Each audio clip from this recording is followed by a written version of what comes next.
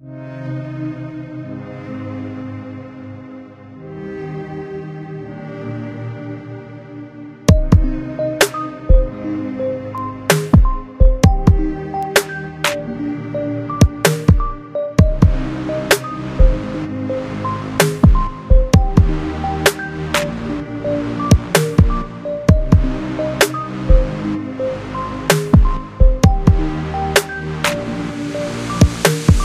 praise the Lord and welcome to Russ Podcast today. I'm your host, Kirk Space.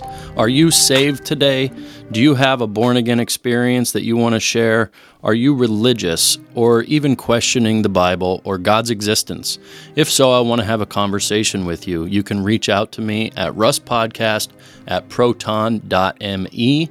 That's russpodcast@proton.me.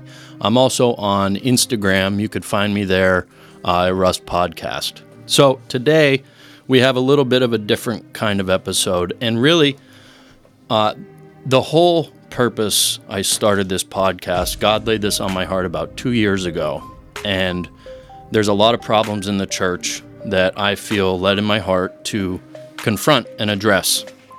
And you know, the idea of interviewing Christians and hearing their testimonies, it's good radio and God gets all the glory, and that's a good way to fill some episodes, but the ultimate underlying purpose of this podcast is to address the church and the prophets of Baal as written in 1 Kings chapter 18.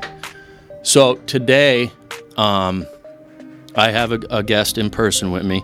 You guys, if you listen to my testimony, you heard me talking about Adam that rode along with me in the truck. We worked together, and Adam was the one who originally proposed the gospel to me.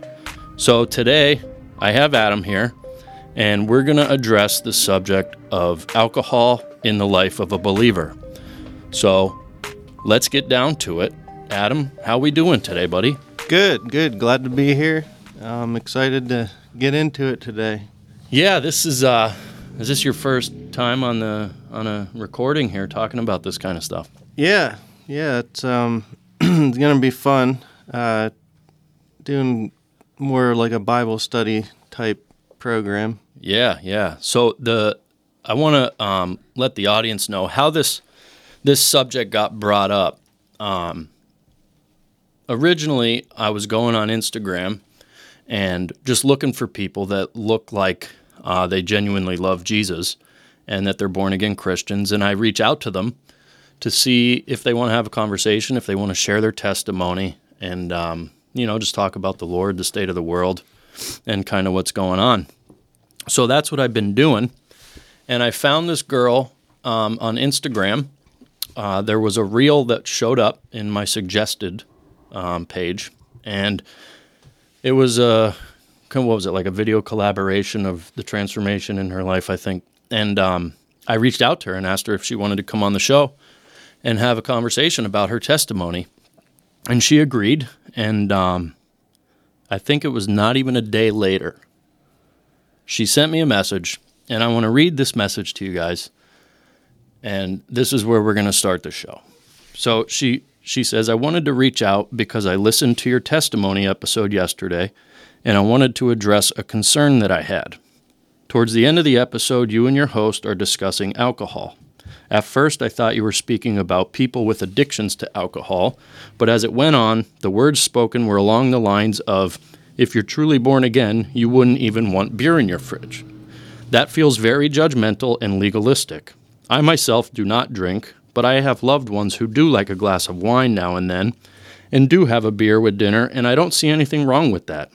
The Bible condemns drunkenness, but not partaking in a glass or two here and there. In fact, I think that legalistic viewpoints such as this turn off both unbelievers and Christians alike. I myself have turned away from God at times because of judgment that came from other Christians. Paul is very clear in 1 Corinthians chapter 9 and 10 about legalism. We no longer live under law, but under God's grace, and his request is that we do everything for the glory of God while also not doing anything that could cause someone to stumble. This would be the case if you had an alcoholic over to your house for a gathering and you offered them a beer. That is causing somebody to stumble. If this isn't how you meant to come across, I completely understand. I have done interviews where I was led one way and it wasn't what I meant to say or my words were twisted. But I want to make sure you know my stance on this. I believe there are Christians who are very legalistic, and then, on the other side, Christians who think just because we have God's grace means we can live however we want. I don't believe either of those. I firmly believe that we are to do whatever honors God and not to judge others because we are not God, and therefore we do not know God's plan for that person. I'm not going to condemn someone for having beer in their fridge. This is the message that I got from your episode. Let me know your thoughts. Adam, what do you say to something like that? Well, first I want to point out that, the desire for holiness and to live righteously as a born-again, Spirit-filled Christian is not legalism. Right, exactly. Yeah, there's a fine line, I guess, that people think between obedience and legalism. And they're not even close to the same thing. And I stood my ground on this. And what's shocking to me, Adam, is that a born-again Christian would deny the opportunity to share their testimony to the world and let God get all the glory, and you're going to cancel it because the person interviewing you thinks alcohol is a sin. Right. Doesn't that seem a little...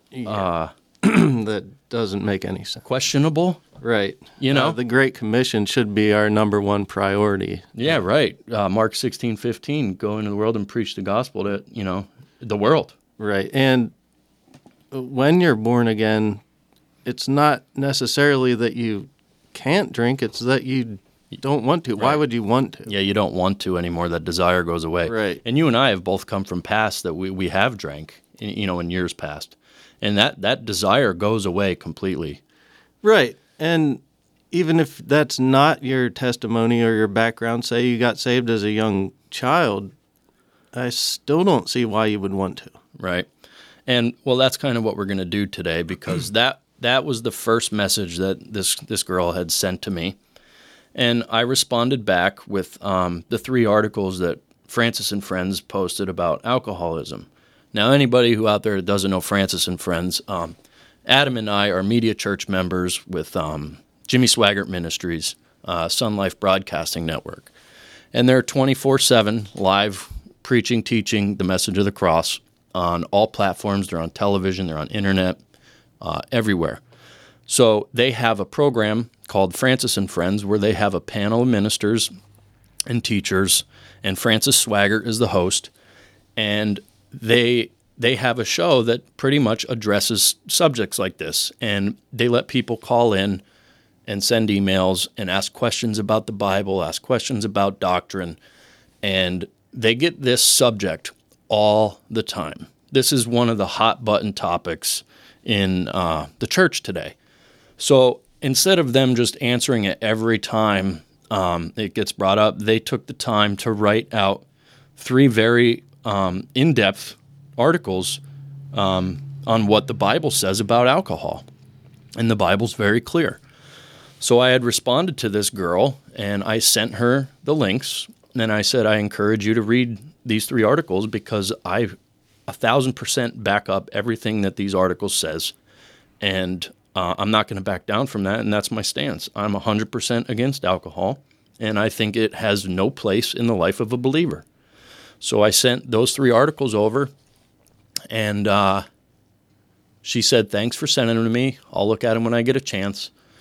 And then maybe an hour or so later, she asked for my email address because she said her response was going to be very lengthy, and she didn't have enough room in Instagram to cover this. So I gave her my email, and I left it at that. I went to bed.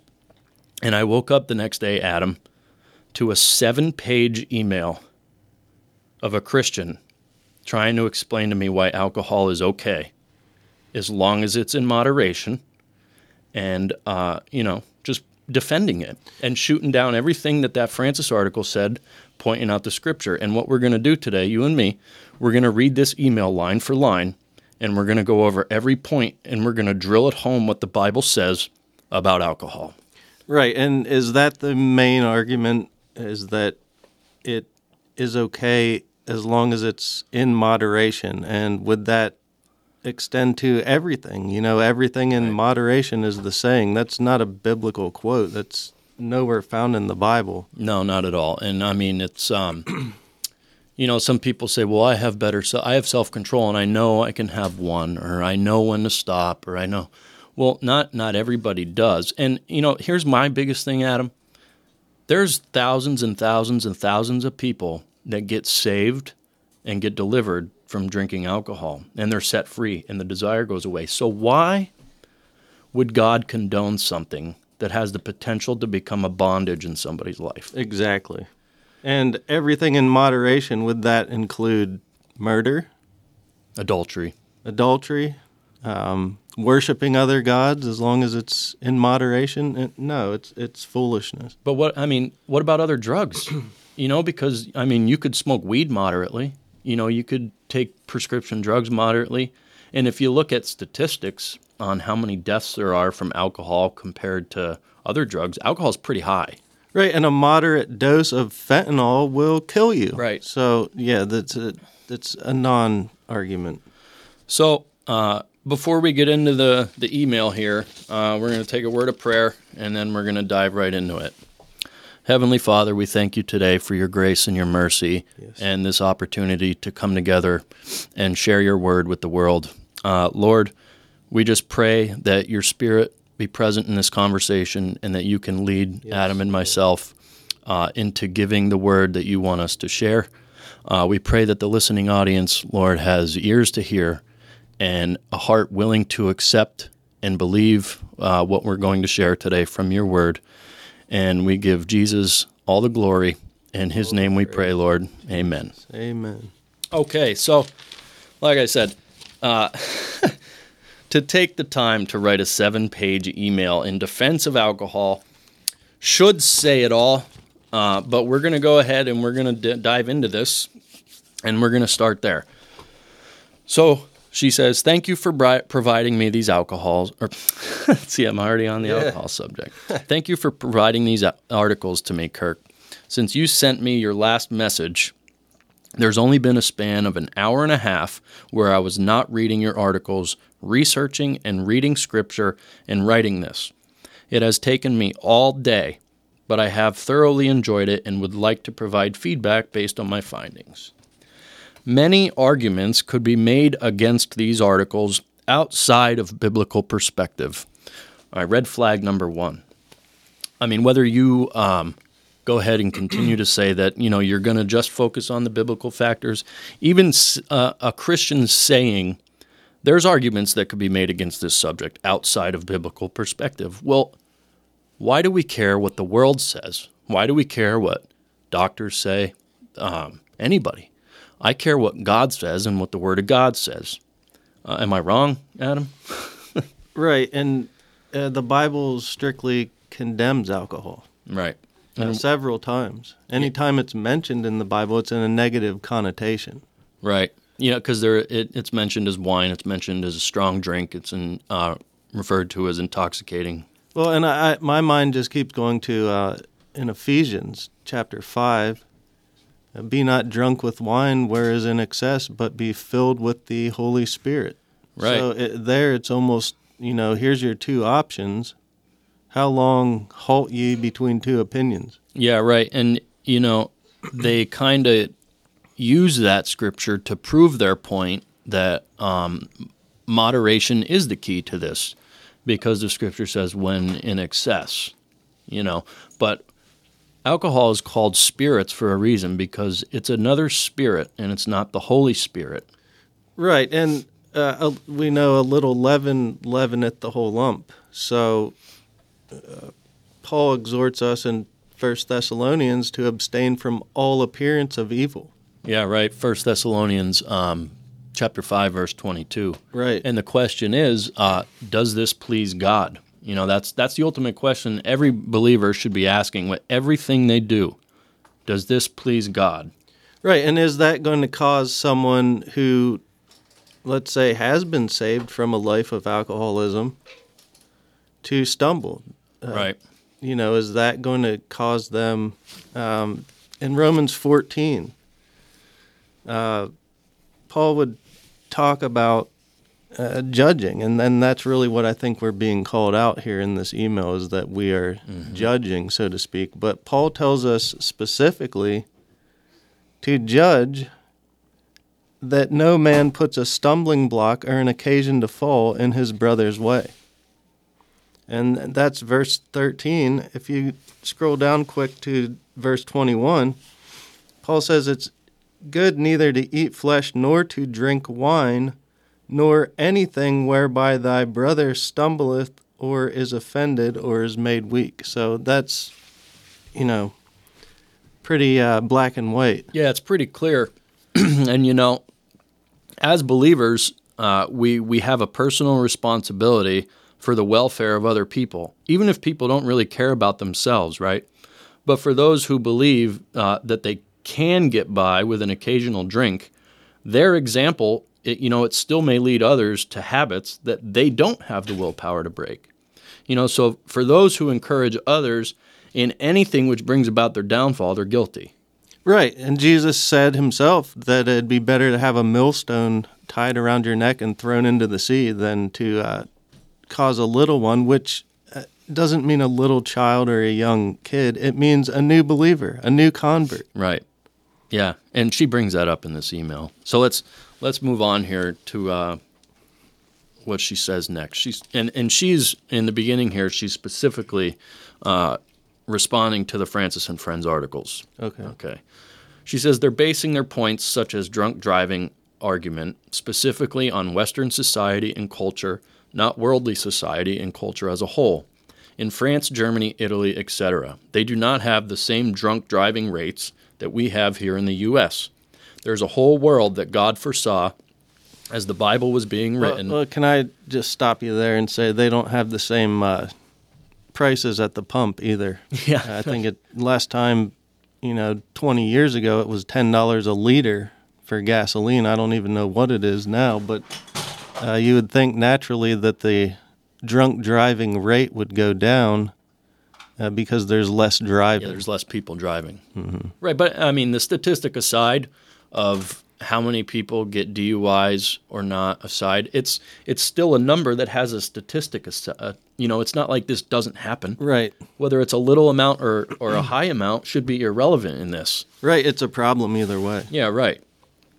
So she says there's a whole world that God foresaw as the Bible was being written, and we don't often think to try to understand perspectives outside of our own bubble.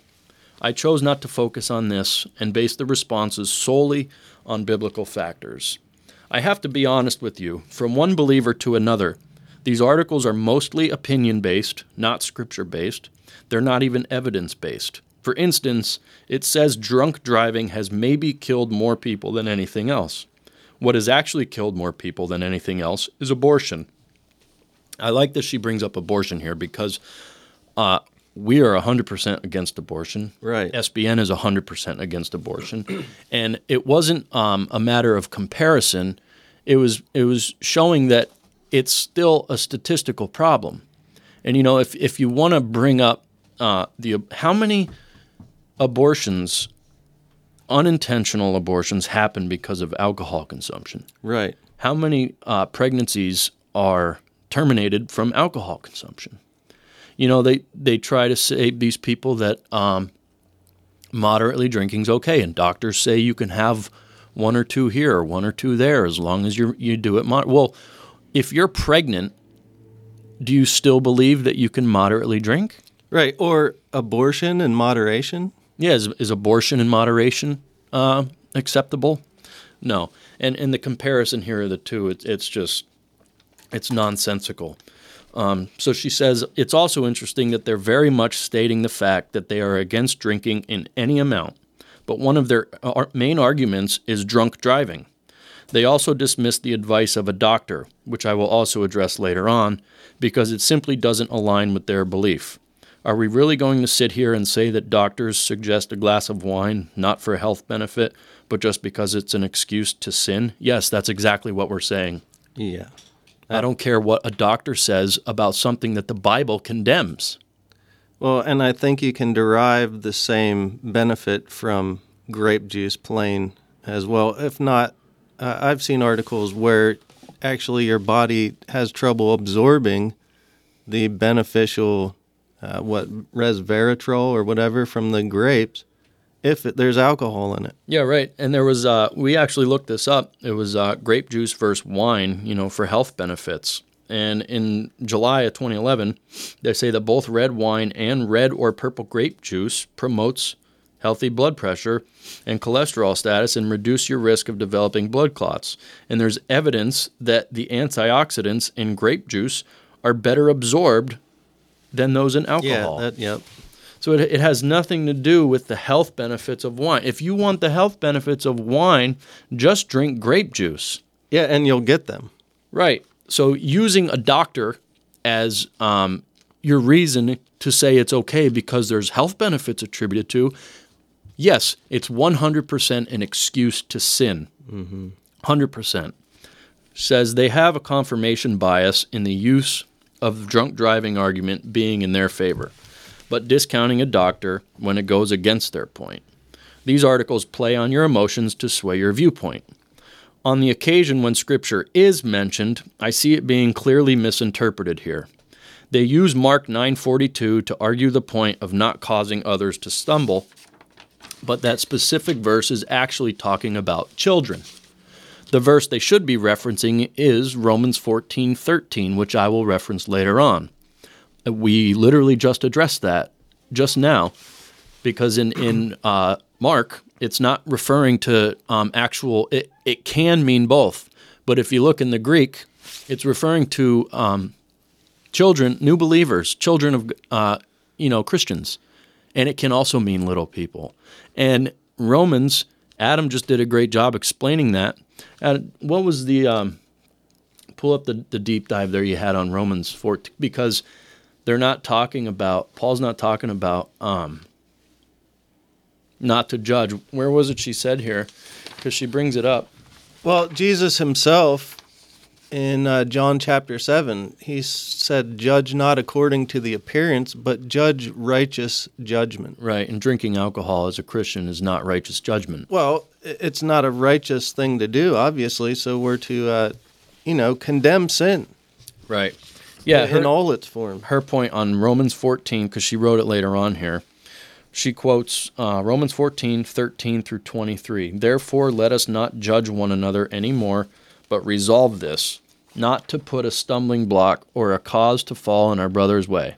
I know and am convinced by the Lord Jesus that there is nothing unclean of itself, but to him who considers anything to be unclean, to him it is unclean. What is said here is not directly about alcohol, but as it relates to alcohol, would read, alcohol is not unclean itself, but to him who considers it unclean, to him it is unclean. In other words, if that is the stumbling block for that person, they should not partake in it. What is a curse to one person may be a blessing to another. But that's not the context. Right. No, the context is saying don't do it because another person may see you doing it and be tempted and fall back into alcoholism. Right, because you think you have self-control, self-control. So that you can moderately drink. Well, another Christian sees that and says, well, this Christian over here is moderately drinking, so that means I can. Well, that person can't. Right. And they fall back into a bondage. Right. And in this specific verse of Romans, Paul's referring to food.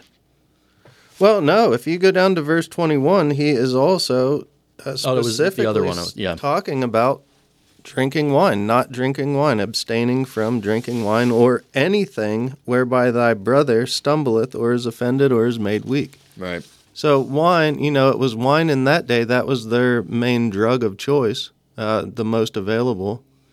It could be any mind-altering substance. Yeah, right. We're not here just to bash alcohol per se, but anything that's going to alter your mind, your way of thinking, your worldview. It's going to cut off the Holy Spirit.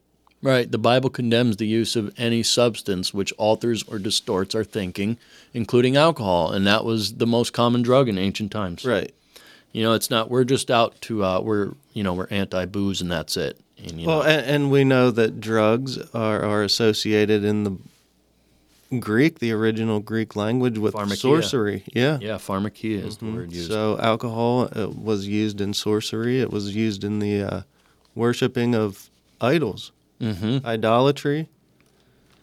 Right. There's a whole. It's a pretty broad stroke here. Yeah, it's a shame we even have to broach this subject because it really should go without saying. Well, which is why I said in my testimony on the radio with Pastor Mike, this is one of those hot button subjects in the church that's a pretty good indicator of whether somebody's born again or not. And if you are born again, 100%, you had a born again conversion, you love the Lord, you're living for the Lord. If you still believe that alcohol is okay, then it means one thing. You're under the wrong teaching and you're not studying properly. You're probably using a bad translation. You're probably sitting under a YouTube preacher.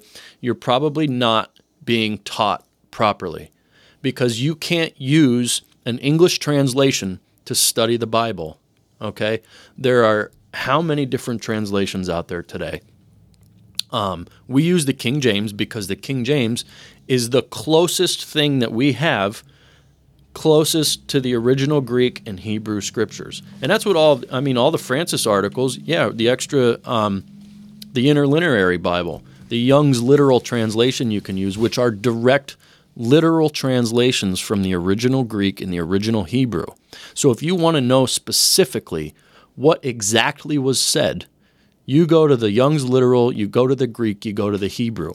Get yourself a New Testament dictionary, get an Old Testament dictionary, and start deep diving these words and these verses. And you're going to learn that the Bible is 100% against drinking.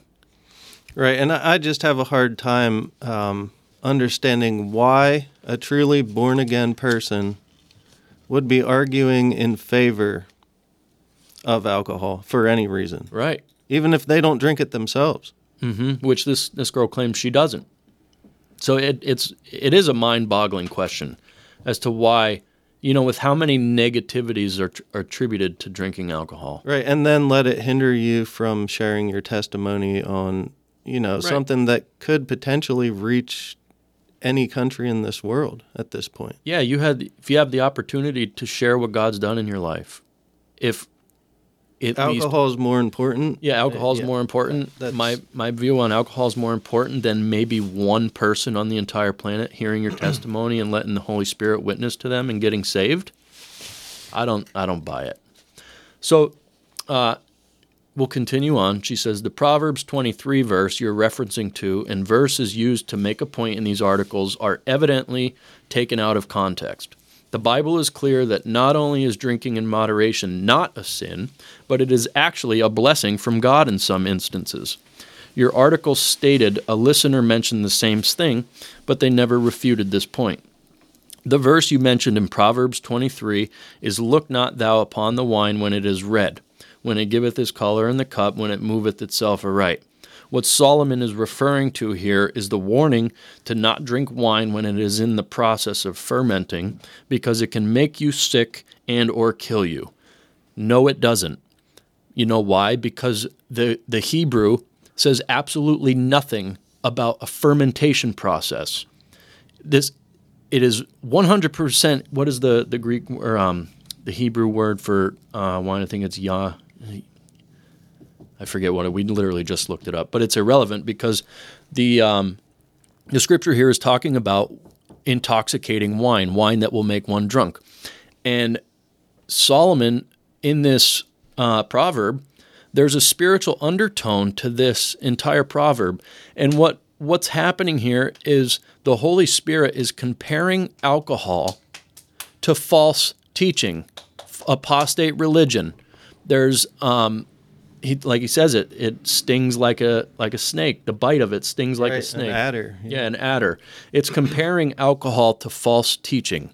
That's how bad alcohol is, and that's how bad false teaching is. They go hand in hand, and this entire proverb lays that out for you. Has nothing to do with avoiding wine while it's fermenting.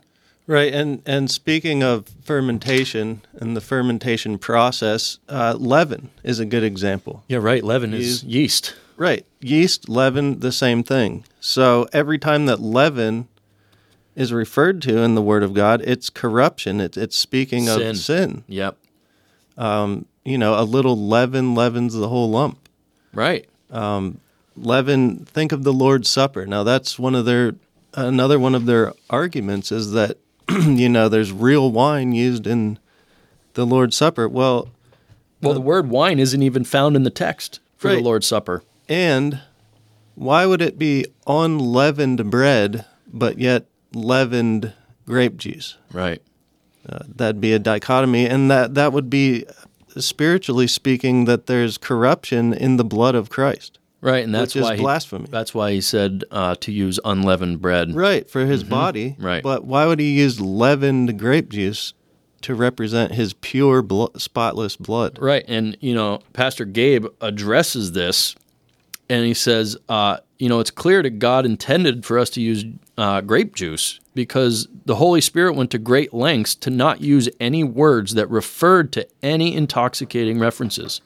The word wine isn't used anywhere in the text in regards to the Lord's Supper. Right. At all. And the process to say, and not only that, but the word for wine in Greek is oinos. And it could mean grape juice, it could mean intoxicating. But the rule of thumb when you're studying this specific topic, you have to use context to determine what is the scripture talking about intoxicating wine, or is it talking about grape juice? So you have to use context here. And if you think about Jesus' first miracle of converting water to wine, Adam, the fermentation process is a death and decaying process. It's bacteria, yeast, introduced into a beverage that has sugar, and it eats and it decays and it ferments into alcohol. So you mean to tell me that in the Lord's first miracle, he did a fermentation process, which is a decaying process? No. Everything the Lord touched, he brought life to, not death. And the other thing I want to bring up about this first miracle, this was at a Galilean wedding. Now, if anybody knows, a traditional Galilean wedding lasted 2 days long, okay? And at the end of this wedding, the Lord turned the water into wine, and it was the last wine that they served. And they said, no, you saved, usually they give the good wine first, but, they saved this, in this instance, they saved the good wine for last. And now you have to think about this. If this is at the end of the wedding, which is at the end of 2 days, all these people now are specifically drinking for 2 days long. Now, if this is intoxicating wine, they've been drinking nonstop for 2 days now, right? And then the Lord comes in and makes the best wine they've ever had and gives it to them. Now, I'm no dummy, but wouldn't that go against the Lord's own law of temperance? Right. You got a wedding full of people. Binge. Yeah, 2-day binge. And now Jesus is going to come and say, here, guys, have some more. I don't think so. Right. And so this shows the importance of what's known as theological correlation. So you would take the idea of leaven and apply it to every passage in the entire Bible that speaks of leaven as always being a form of sin or corruption. This kind of brings to mind, it's a little bit going down a little bit of a rabbit trail, but I've gotten into conversations with dominionists before. Right. And I always ask them, in Matthew 13:33, the parables of the kingdom of heaven, Jesus said, the kingdom of heaven is like unto leaven, which a woman took and hid in 3 measures of meal till the whole was leavened. Mm-hmm. Well, dominionists believe that means that the church is going to grow and grow and grow until it takes over the whole world. Right, like the church is going to have the say of when Christ can come back. Right, but why would the church be leaven? It's not. Right, exactly. Right. So it's saying that the church will be ultimately corrupted, and if not for the rapture, the church will be non-existent. Right. Every connotation of this word leaven in the Scripture is negative. Is negative. Yeah. Yeah, 100%. So let's move on here to her next phrasing. She says, the verse you mentioned in Proverbs 23 is, look not upon the wine when it is red, when it giveth his color in the cup, when it moveth itself aright. What Solomon is referring to here is the warning to not drink wine when it's in the process of fermenting because it can make you sick and or kill you. Verse 32 speaks about improper use of alcohol, not alcohol as a whole. In fact, in verse 20, Solomon is clear. Do not join those who drink too much wine or gorge themselves on meat. It does not say those who drink wine. It says too much wine. In this same way, it says the same thing about consuming meat in excess. The Bible shows us in several places that anything in excess is not good for us. Proverbs 25:16, for example, eat only as much as you need, otherwise, being filled excessively, you vomit it. The Bible does talk about negative things that can happen when alcohol is consumed in excess. It mentions homelessness, sadness, hallucinations, nightmares, addiction, lack of self-control, injuries, and sometimes actions that result in death. Again, these are mentioned when alcohol is consumed in excess, not if alcohol is consumed in general. Why would you even want to risk it? Yeah. That's the question. You literally just named a plethora of things that can happen when you drink alcohol. As a born-again believer, why are you even going to tempt fate at any of this?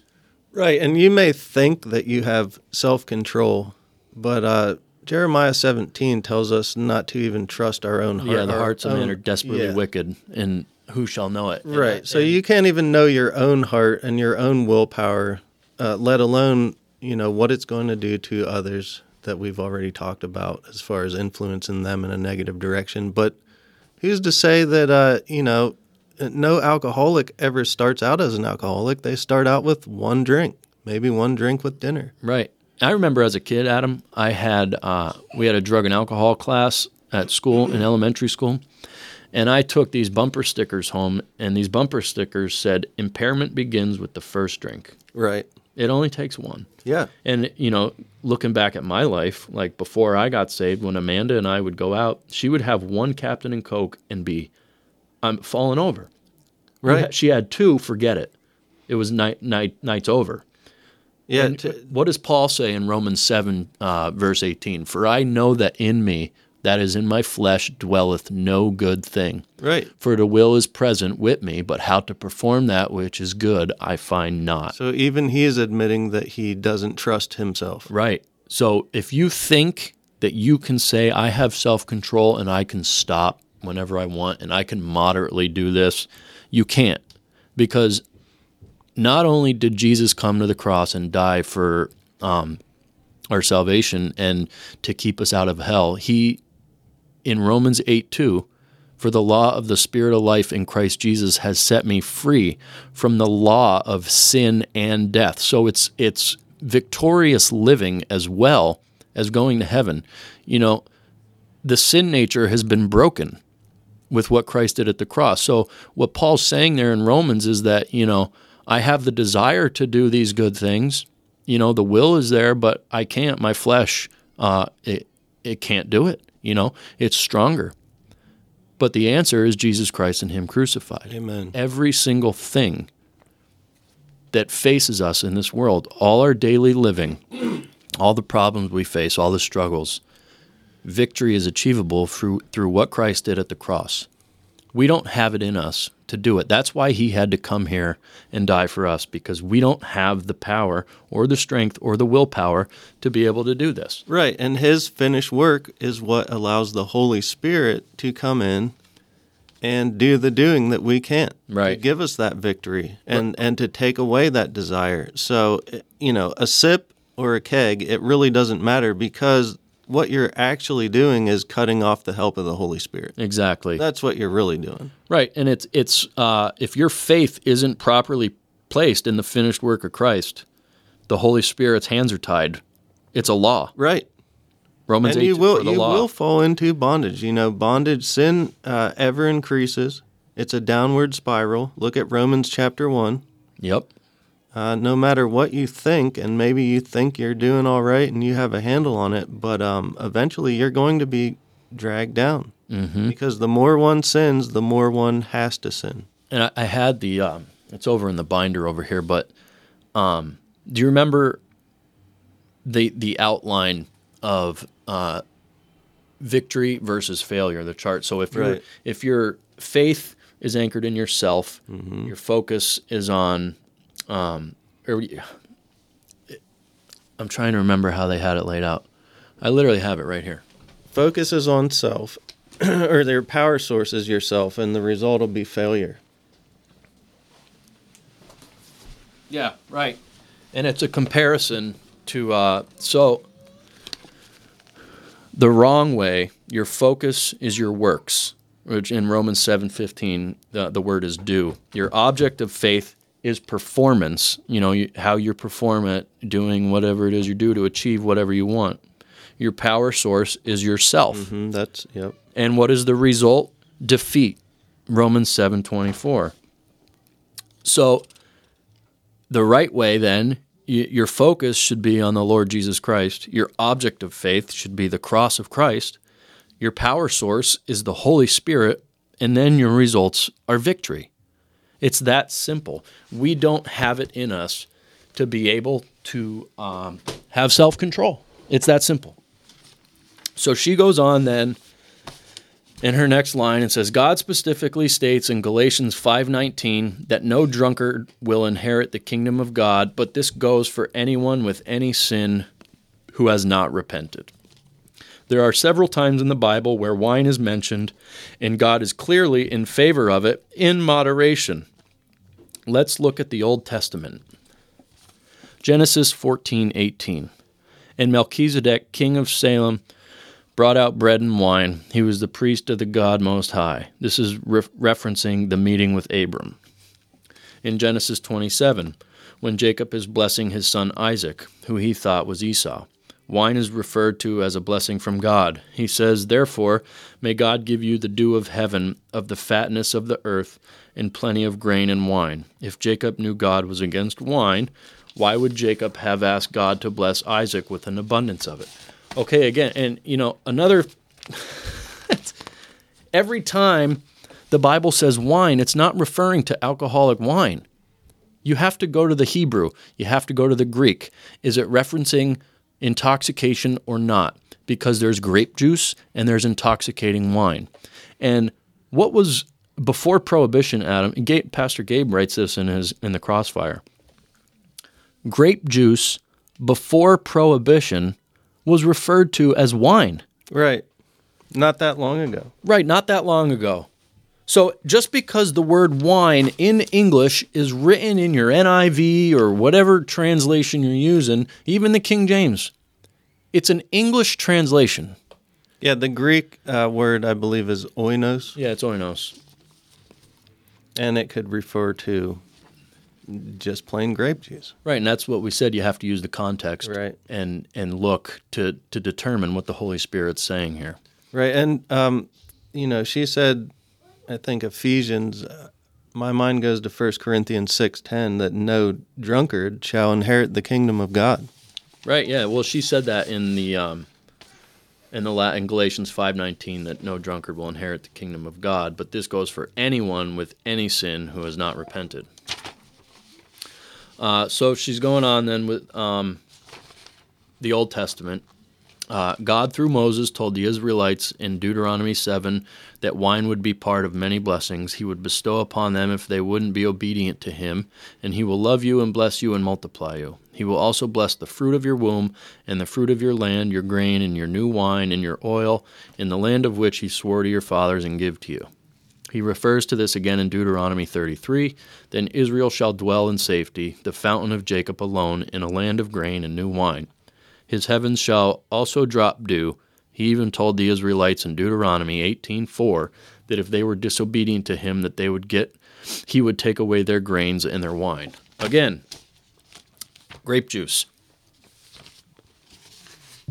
Just as in the Old Testament, there are an abundance of scriptures referencing the overindulgence of alcohol in the New Testament.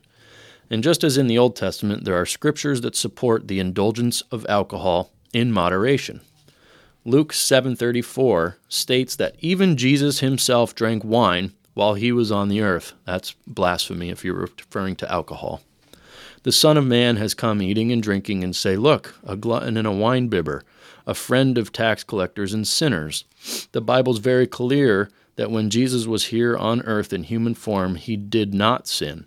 If partaking in alcohol in moderation was a sin, he would have never done such a thing. What do you say about this? To say that the Lord is walking around drinking alcohol. He couldn't have been the perfect sacrifice had he done that. Look in the Old Testament at the Nazirite vow. Yeah, right. They weren't even to touch grapes. Right. Any fruit of the vine. It didn't have nothing to do with alcohol. It was grapes. Well, any of it. Right. And, well, I mean, I think... the Rechabites. Yeah, right. They were rewarded. Mm-hmm.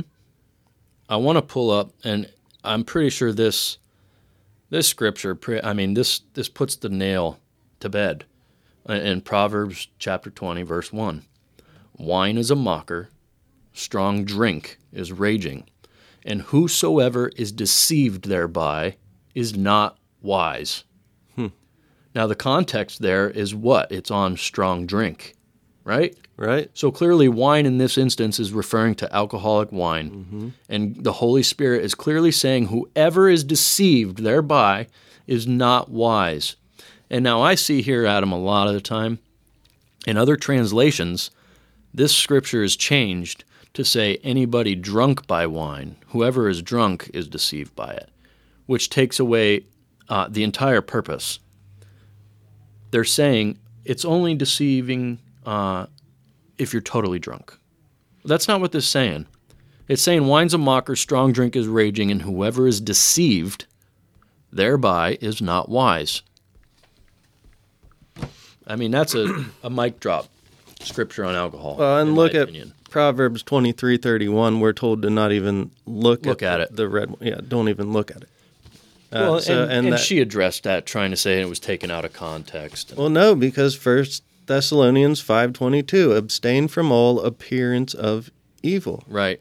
Like, you could always, out of sight, out of mind. Like, what don't you get? You could go back to that all the time. And the question, like I said earlier, is, does this please God? So if you know that drunk people, visibly intoxicated people, as a Christian, you know that they shouldn't be drunk, why would you want to portray that same image just by holding a drink in your hand? Yeah, they don't know how much you've had. Right. Are they going to watch every sip and count every sip you take? No, and you better believe the people in your life that know you're a Christian, you better bet they're watching you. Mm-hmm. And they want to see when you slip up, and they want to say, oh, look, so-and-so's a Christian, and here they are at the bar drinking. Here they are at dinner having a glass of wine. Here they are out back cursing and swearing. Everything you do as a believer, the people in your life who are skeptics are going to point the finger at you every chance they get. Right, because that's what they will use as their excuse to not accept the Lord Jesus Christ. And they will say, oh, well, see, Adam's out there having a beer, so there really must be nothing to this Christianity thing. You know, he didn't really change. He's out there drinking still. Exactly. You know, it's pretty cut and dry. All right, so let's move on here. Just as in the Old Testament, so she's talking about here Jesus in Luke 7:34. Jesus even spoke that he knew what the qualities of good wine were. Luke 5:39, and no one, having drunk old wine, immediately desires new, for he says the old is better. The first article you provided says that anyone using wine for health benefits is just using as an excuse to partake in it. We're also saying that. Yeah, you're not drinking for taste. No, you're not drinking for taste. You're drinking for effect. You're not drinking for health benefits, because if you were, you could get the same thing from grape juice. Right, and I keep going back to it. Is alcohol not recognized as a poison? Right. It is. Alcohol is a poison. The health benefits you're getting are from the other liquids that are in that drink that you can get from grape juice or whatever else it is. And still, the most dangerous thing I still feel as a born-again, Spirit-filled Christian is that you will cut off the help and power of the Holy Spirit by engaging in alcohol. Right. It's another spirit. Well, and I think, Look on the liquor store. Look at the name of the liquor store. Yeah. Wine and spirits. Yeah, right. And I think, we talked about this earlier, that I think the only reason this subject would be fought and discussed as hard as this is because, one, you're either not saved, or if you are, you're lacking the baptism with the Holy Spirit and you're under the wrong teaching. Mm-hmm. There's no other explanation to any of this. So we'll move on. Talking about the health benefits. It's a substitute spirit. Yeah, right, it is. I think you're using it as a substitute for the Holy Spirit. Mm-hmm. In 1 Timothy, Paul condemns excessive alcohol consumption in his exchange with Timothy, but advises him to drink some wine to help with his stomach. No longer drink only water, but use a little wine for your stomach's sake and your frequent infirmities. Again, why would doctors tell patients to drink a glass of wine if they could just say, eat some grapes? If it was really just the grape that holds the benefits, as your article states, why did Paul not tell him to consume grapes? He specifically stated wine. Context again. Yeah, right. We also take communion in remembrance of Jesus as was told to the disciples.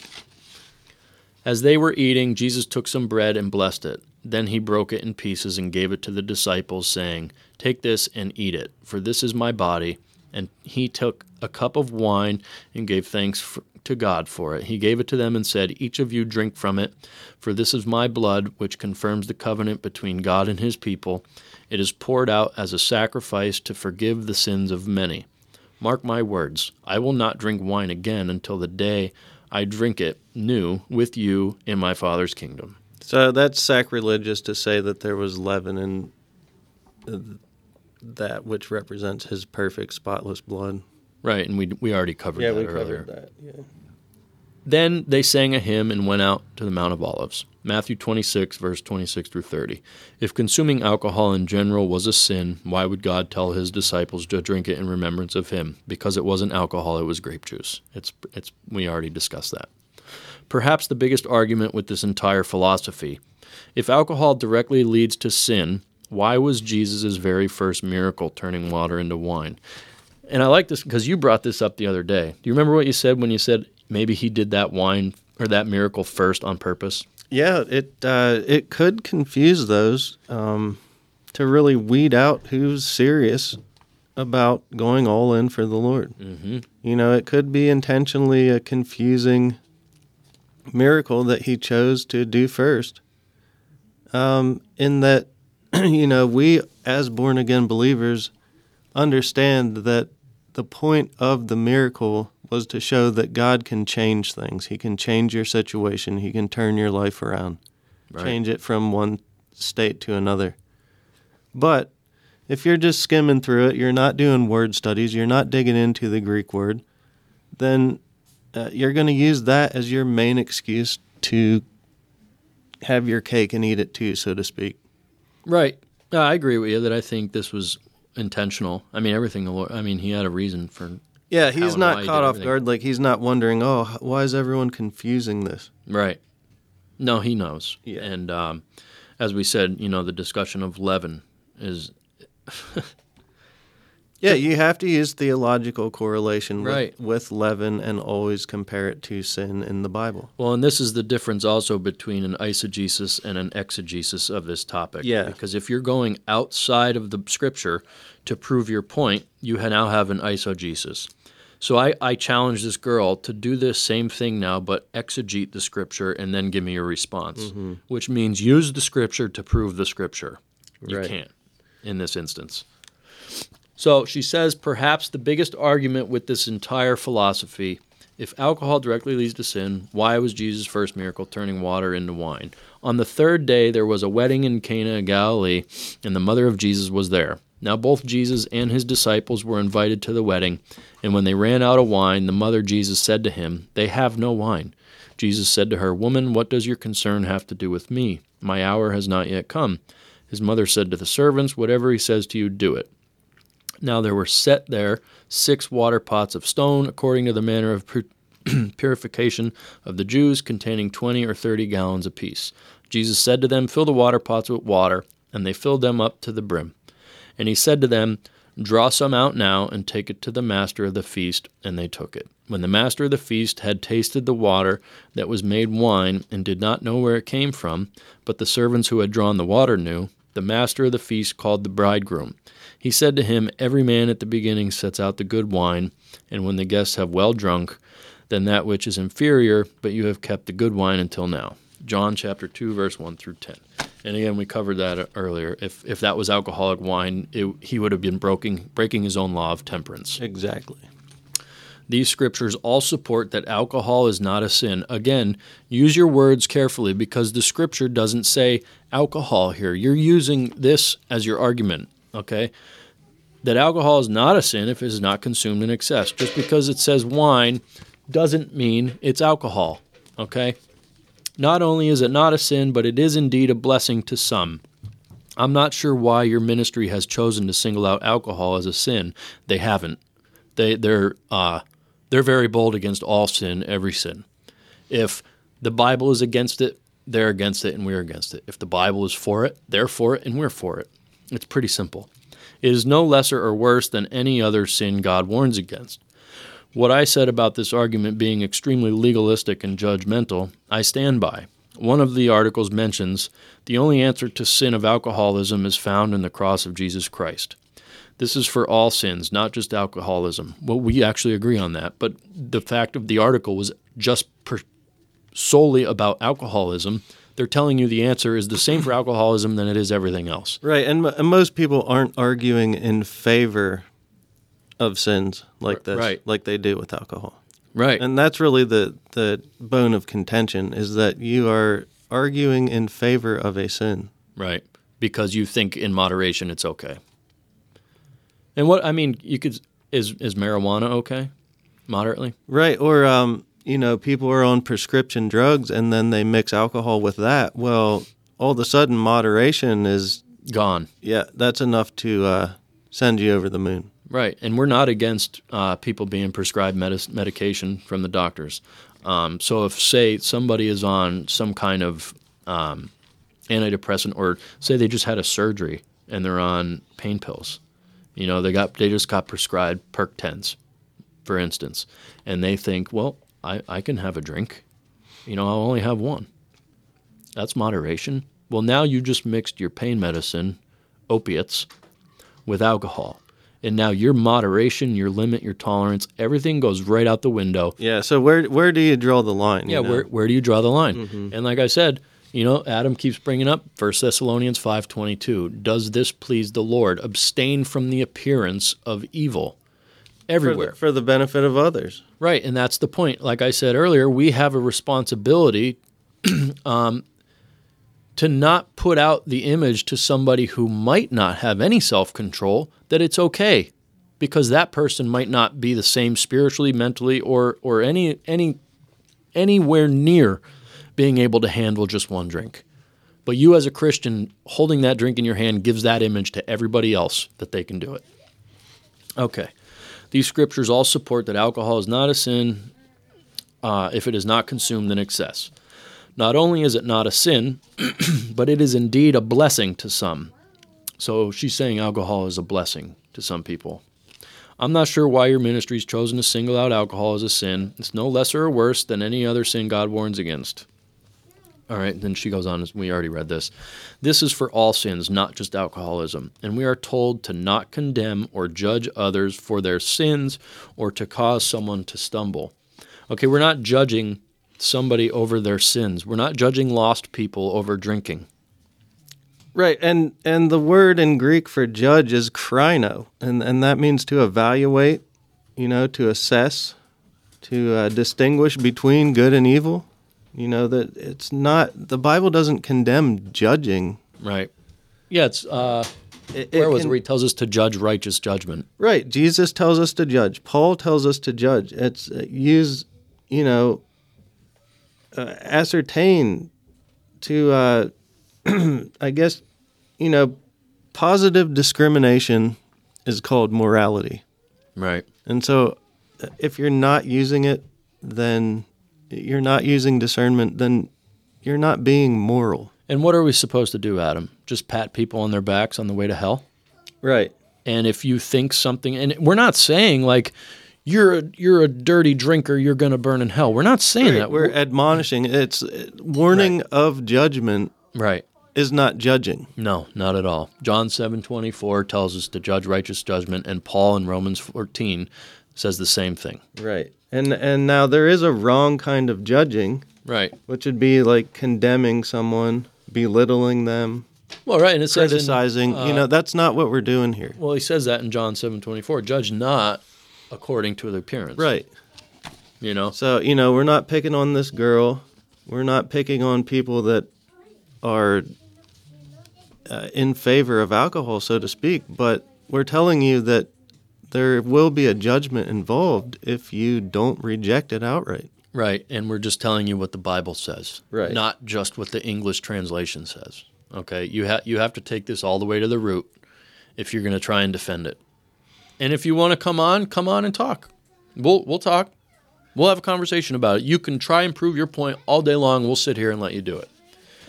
Right, and I want to go back to my initial quote in the opening, is that the desire for holiness and righteousness is not legalism. Right. We're being called legalistic.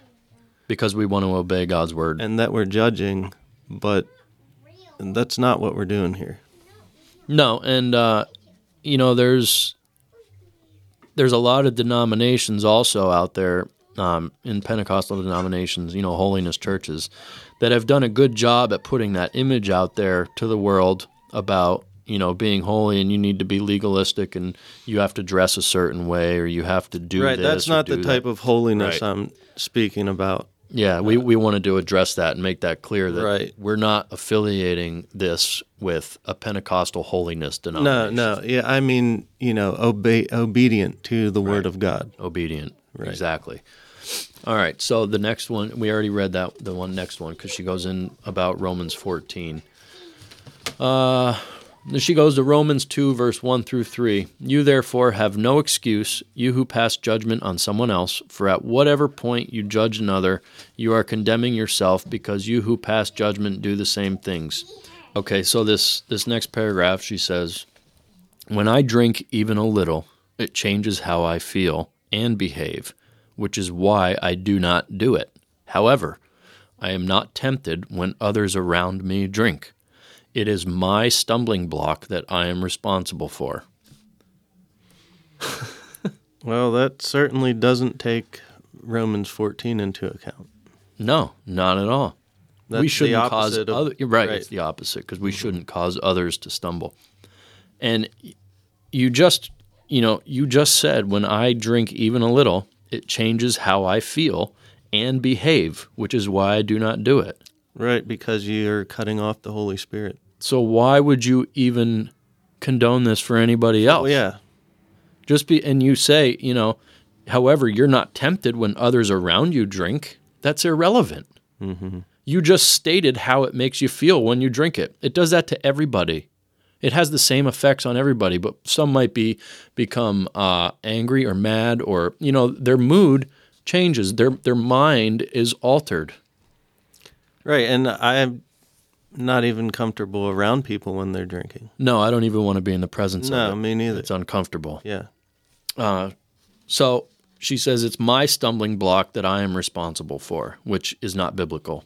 If that is the hill that this ministry wants to die on, why are they not just as outraged about people eating cupcakes and fried chicken in the same room as a person with diabetes whose health is at risk if they partake in such foods? I personally know people that do have problems with alcohol, and therefore when they are around, we do not have any alcohol in the house because we know that could tempt that recovering person. To be frank with you, the person that hurt me the most in my entire life was an alcoholic. I blamed alcohol itself for a long time as the cause for a lot of the pain I felt, but that viewpoint was incorrect. As Christians, we're to love the sinner but hate the sin. Right. And that sounds like she loves the sin and hates the sinner? That seems backwards. Yeah, it seems backwards. I blamed alcohol itself for a long time as the cause for a lot of pain I felt, but that viewpoint was incorrect. Right, so is she harboring unforgiveness? That's really the underlying question. Right, and the underlying issue here is the reason that person hurt you is because of sin. Yeah, they're involved in alcohol, which is a sin. Sin. Grace puts away the sinner puts away the sin instead of the sinner. Right. If God himself shows throughout the Bible that alcohol is favored in moderation, then it is blasphemous to claim otherwise. I will not condemn others and say that they aren't truly born again if they have a beer or a glass of wine. 1 Corinthians 2:11 says, "For who knows a person's thoughts except their own spirit within them? In the same way, no one knows the thoughts of God except the Spirit of God. Only God knows the thoughts of others, my friend. Only God can say whether someone is truly born again or not. I, as your sister in Christ, will not participate in the condemnation of others based on sins you cannot relate to. What you are doing by saying, if you drink, you are not saved, is putting sin above God's grace. Nothing is more powerful or more important than God's grace." Well, I never said that in my testimony. What I said was if they were a born-again Christian and they did drink, they would have conviction, and they do, because there are born-again believers who struggle with alcohol, but they also know it's a sin, and they have conviction over it.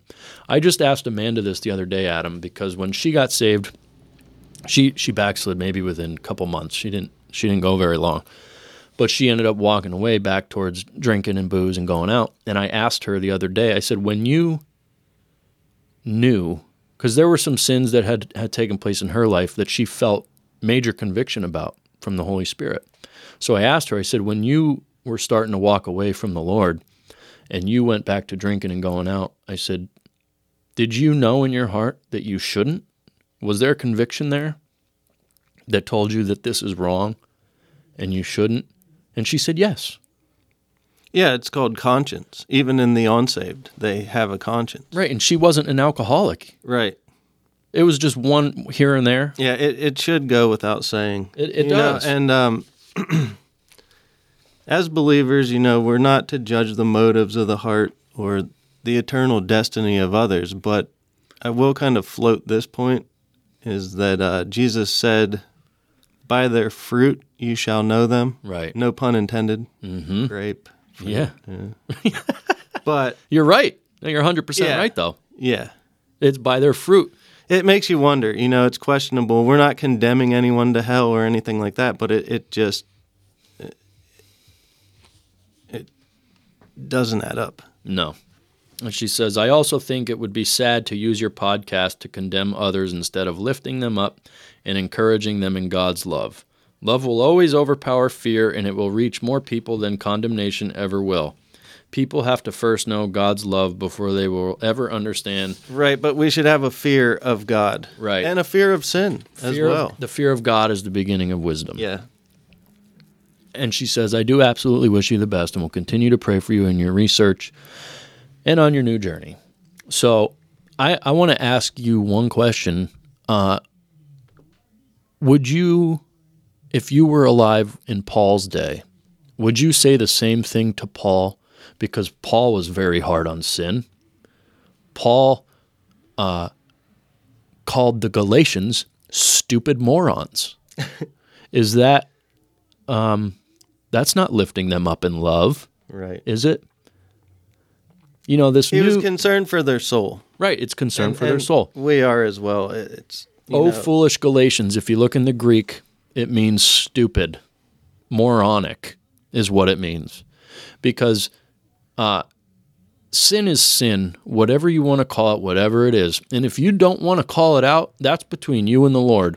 But we're not going to sit here and sugarcoat things and pat you on the back on your way into hell. If you want to drink, you have the free moral will to do so. But we don't support alcohol in any means at all. Right, and we're trying to warn you and tell you because we love you. Right. We care for your eternal soul more than your feelings.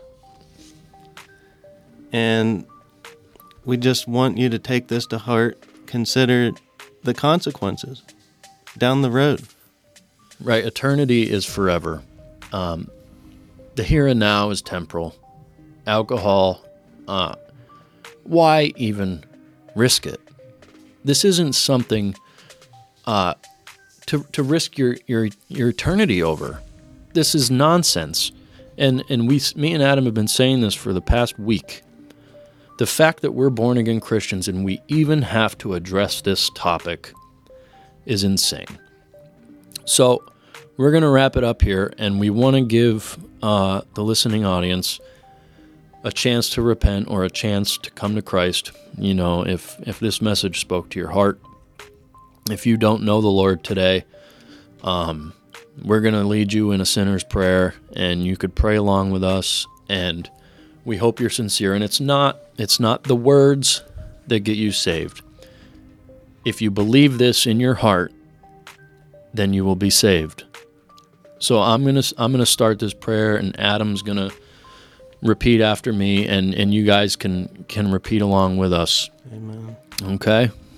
Dear God in heaven, Dear God in heaven, I come to you today as a lost sinner. I come to you today as a lost sinner. I'm asking you that you save my soul and cleanse me from all sin. I'm asking you that you save my soul and cleanse me from all sin. I realize in my heart my need of salvation, I realize in my heart my need of salvation, which can only come through Jesus Christ. which can only come through Jesus Christ. I am accepting Christ into my heart I'm accepting Christ into my heart and what he did on the cross in order to purchase my redemption. and what he did on the cross in order to purchase my redemption. In obedience to your word, In obedience to your word, I confess with my mouth the Lord Jesus, I confess with my mouth the Lord Jesus, and I believe in my heart that God has raised him from the dead. and I believe in my heart that God has raised him from the dead. You have said in your word which cannot lie, You have said in your word which cannot lie, for whosoever shall call upon the name of the Lord shall be saved. for whosoever shall call upon the name of the Lord shall be saved. I have called upon your name exactly as you have said, I have called upon your name exactly as you have said, and I believe that right now I am saved. and I believe that right now I am saved. Amen and amen. Amen. So if you guys prayed with us, if that was your first time, or maybe if you rededicated your life to the Lord tonight, reach out to me on Instagram or my email. It's rustpodcast@proton.me. I want to hear your story. I want to hear your born-again experience. I want to hear how the Lord's moving in your life.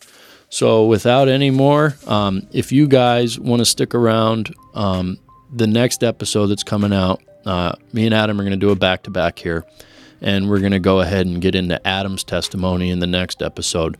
And you don't want to miss that. You want to hear how the Lord moved in his life and how Adam was obedient to the Lord in leading me to the Lord. So without any more delay, have a good night. God bless, and we'll see you next time. Adam, thanks for coming on tonight, buddy. Thanks for having me. God bless. God bless. Amen.